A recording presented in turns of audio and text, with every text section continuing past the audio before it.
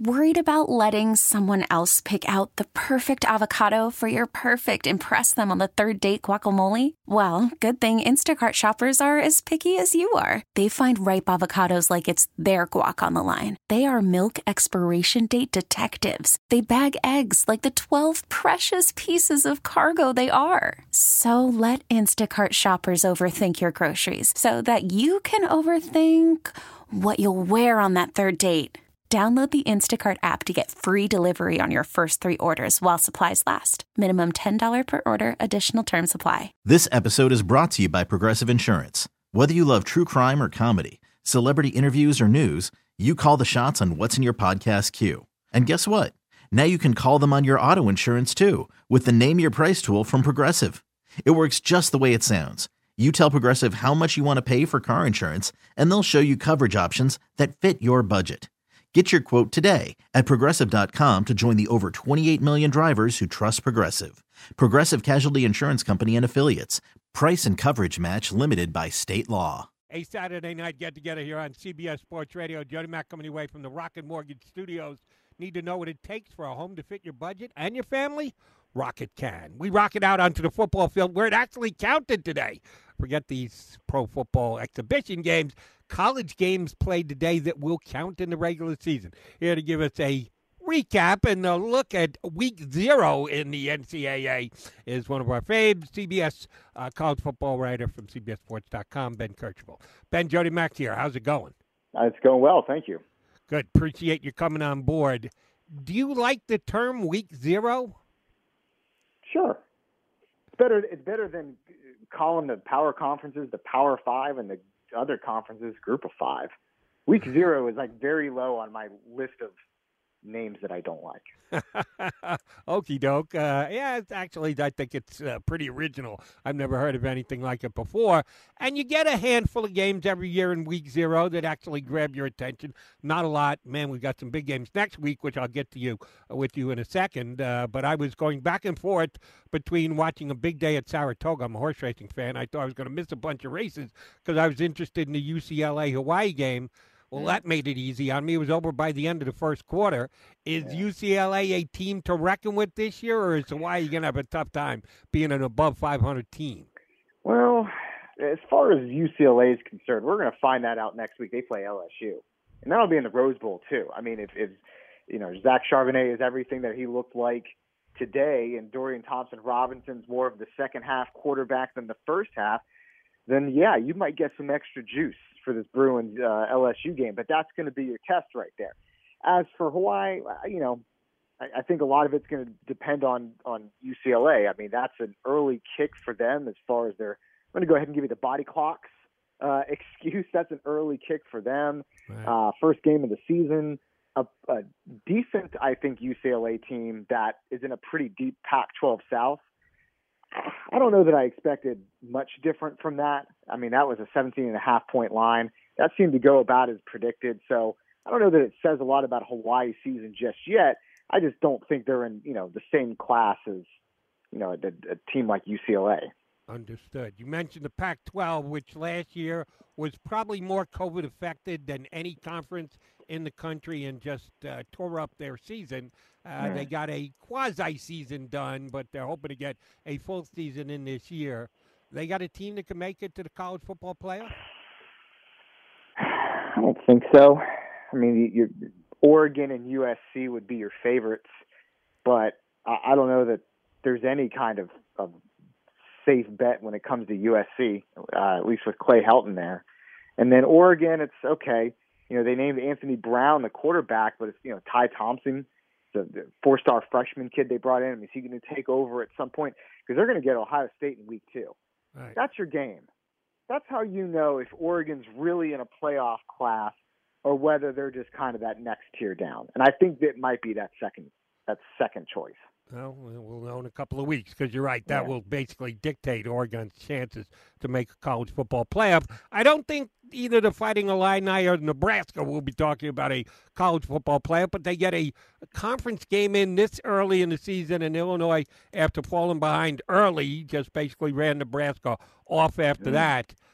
What's happened to Scott Frost? We're only a couple of years removed from him being the hottest young name in all of college football. He's now had 3 straight losing seasons at Nebraska, and he's under scrutiny for potential violations. How badly has it gone for Scott Frost?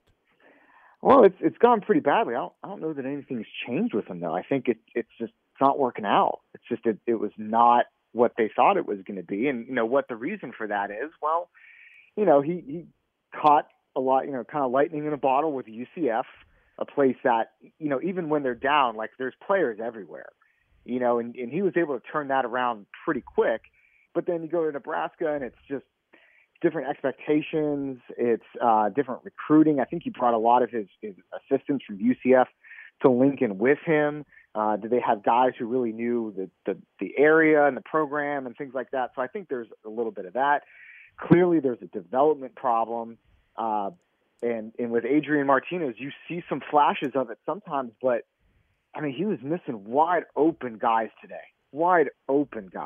and it's doesn't look like it's there for him. And with Scott Frost, you walk away from that game, and it's like you didn't play very well, but against Illinois, you're not even good enough to overcome your mistakes. I don't like to get hyperbolic, especially this early.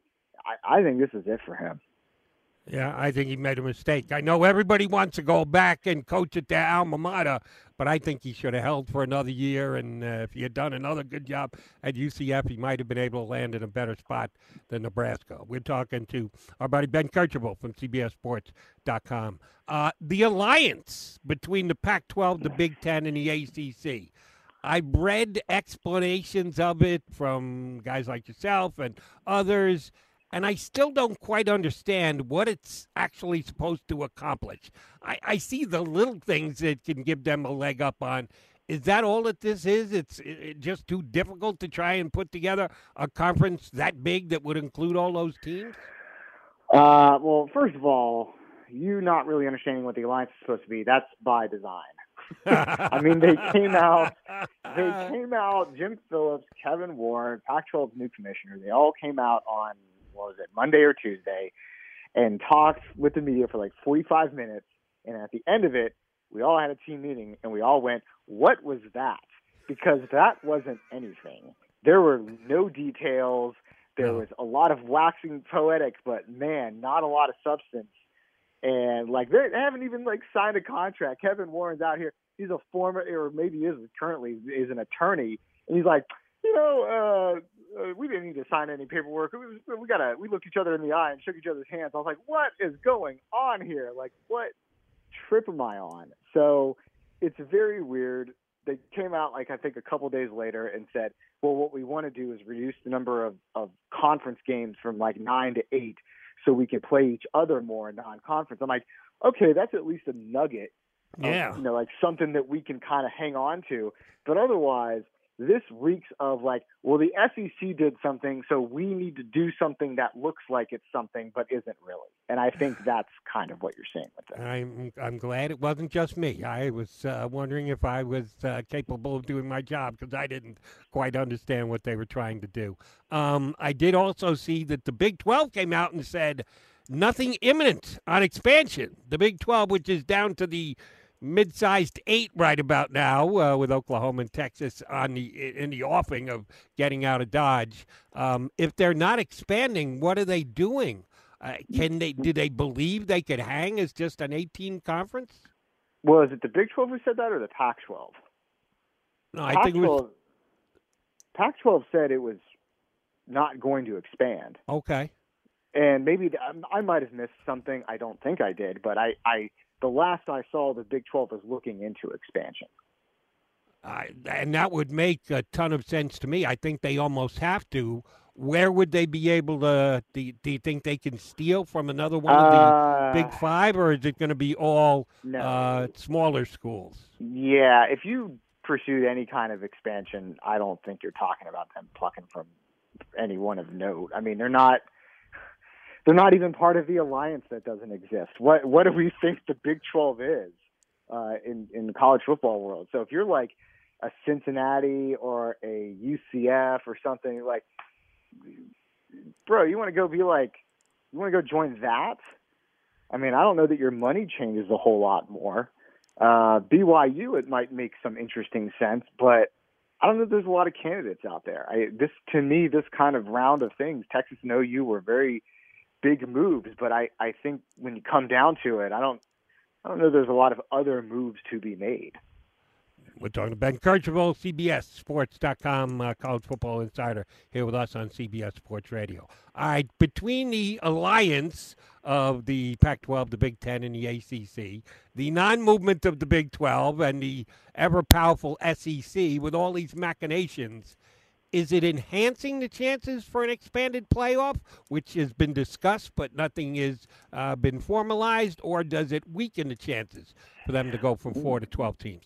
Well, I mean, it's not official, but it's what they plan to do. I think the thing now with the SEC expanding is the other conference commissioners are going, well, hang on a second. We went and we planned this whole thing with you, and you had this, ace up your sleeve the whole time.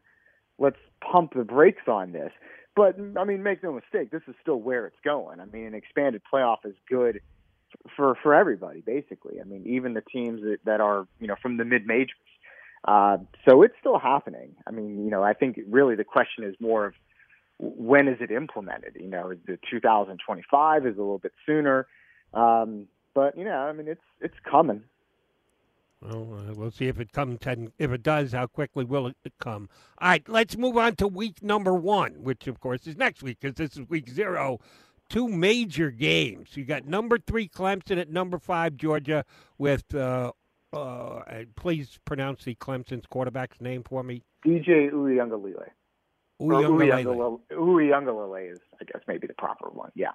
Uiagalelei. I'm going to keep practicing that. By the end of the year, I'm going to get it down because I think he's got an excellent chance at winning the Heisman this year. And JT Daniels, the quarterback of Georgia, is also got some Heisman consideration. How big a quarterback showdown is this, or am I overdoing the quarterbacks and it's just 2 top 5 teams and don't even overhype it because of the QBs, Joe? Well, the quarterbacks are certainly a story here. Right? The other thing, though, with Georgia is they've had some big losses in the offseason. George Pickens was their best wide receiver from last year. He's out with an ACL tear. They brought a kid in from LSU, Reed Gilbert, who was a tight end for the Tigers, and he's kind of moving over to more of a wide receiver spot. He's out for personal reasons.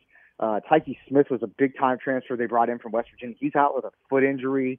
I think there's someone else on the defense, too. I mean, they're coming into week 1 a little short-handed. I think they're going to need some newer names to step up, especially in that receiving corps. So going to be a big game there, not only to see if Georgia is, kind of that, higher echelon, but can you, do it with maybe, one hand tied behind your back a little bit. So I think that's the thing for Georgia. And then for Clemson, I mean, Uiagalelei was great in his 2 starts last year. I mean, he looks like he's going to be every bit of what they expect from him. But, yeah, I mean, I think you're talking about 2 teams that have playoffs on their mind, and that, just those early season games can go a long way in dictating how you sort of view the way that those teams, play out. The other big game in week number 1 is the top of the dog pile. Alabama comes in as number 1 and have to open up against Miami. I give them the credit for an early season scheduled test against the Hurricane, who are in the top 20 at number 14.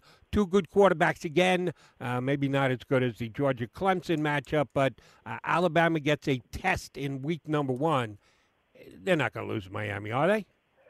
Well, that's the thing. You were calling it a test. I'm like, these week 1 games, even against pretty big programs, USC, Michigan, I mean, over the years, I mean, it hasn't proven to be much of a test. And Miami, De'Aaron King is, I'd say, more than just a pretty good quarterback. I mean, this is a kid when he was at Houston, had 50 touchdowns one year. I mean, he's a real player. But, Alabama just is, defensively has just a lot of players. And then, yeah, they're really retooling on offense. But at this point, it's really more about, do you bet against Saban?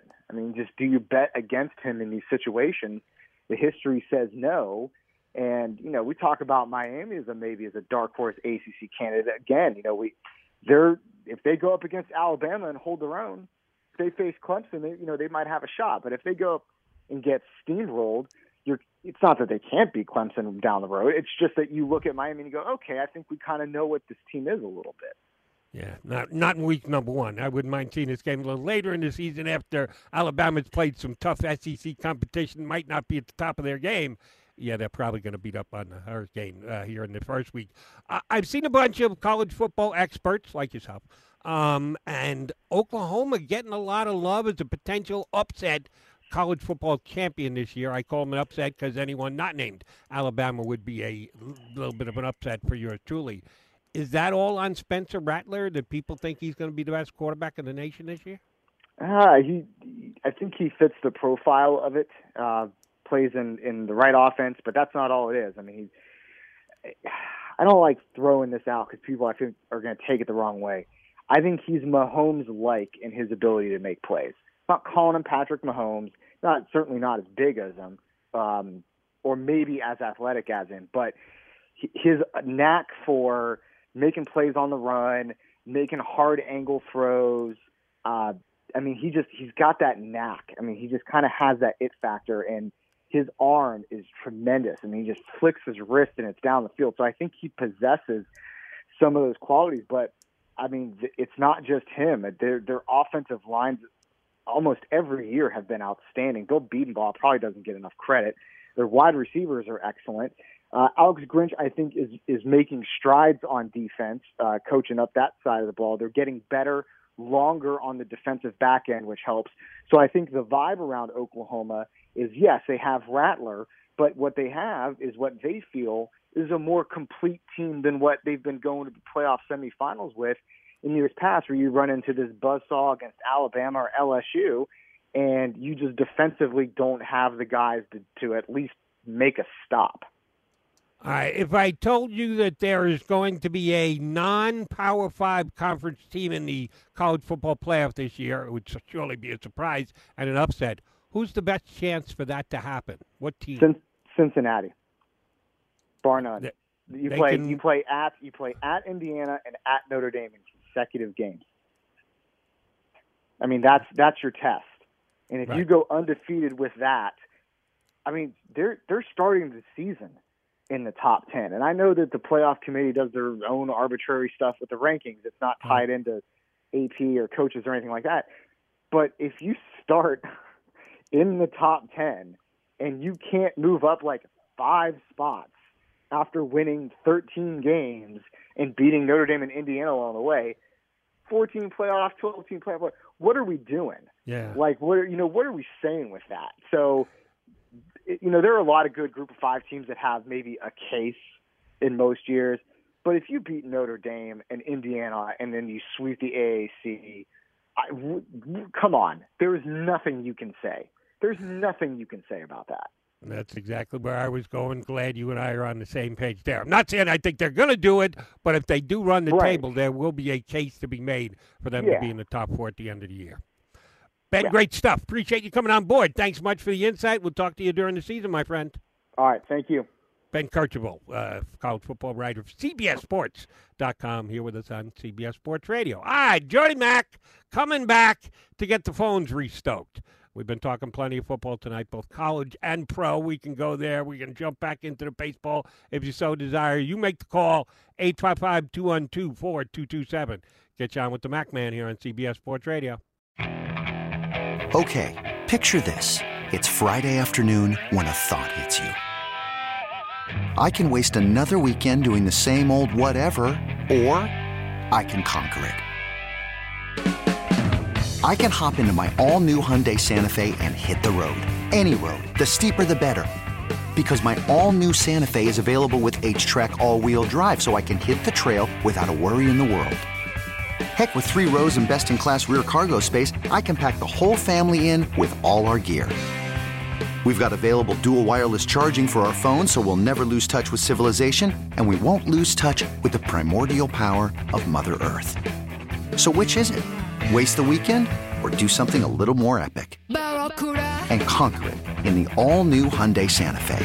Visit HyundaiUSA.com or call 562-314-4603 for more details. Hyundai, there's joy in every journey. This episode is brought to you by Progressive Insurance. Whether you love true crime or comedy, celebrity interviews, or news, you call the shots on what's in your podcast queue. And guess what? Now you can call them on your auto insurance too with the Name Your Price tool from Progressive. It works just the way it sounds. You tell Progressive how much you want to pay for car insurance, and they'll show you coverage options that fit your budget. Get your quote today at Progressive.com to join the over 28 million drivers who trust Progressive. Progressive Casualty Insurance Company and Affiliates. Price and coverage match limited by state law. Hey everyone, Boomer Esiason here. The NFL Draft is behind us and your favorite team is now gearing up for week number 1. The free Odyssey app puts you right in the middle of the pro football conversation with the biggest sports radio stations from across the country. The local voices who know your team the best, giving you their unfiltered takes on the current state of your squad. It's always football season right here on the free Odyssey app.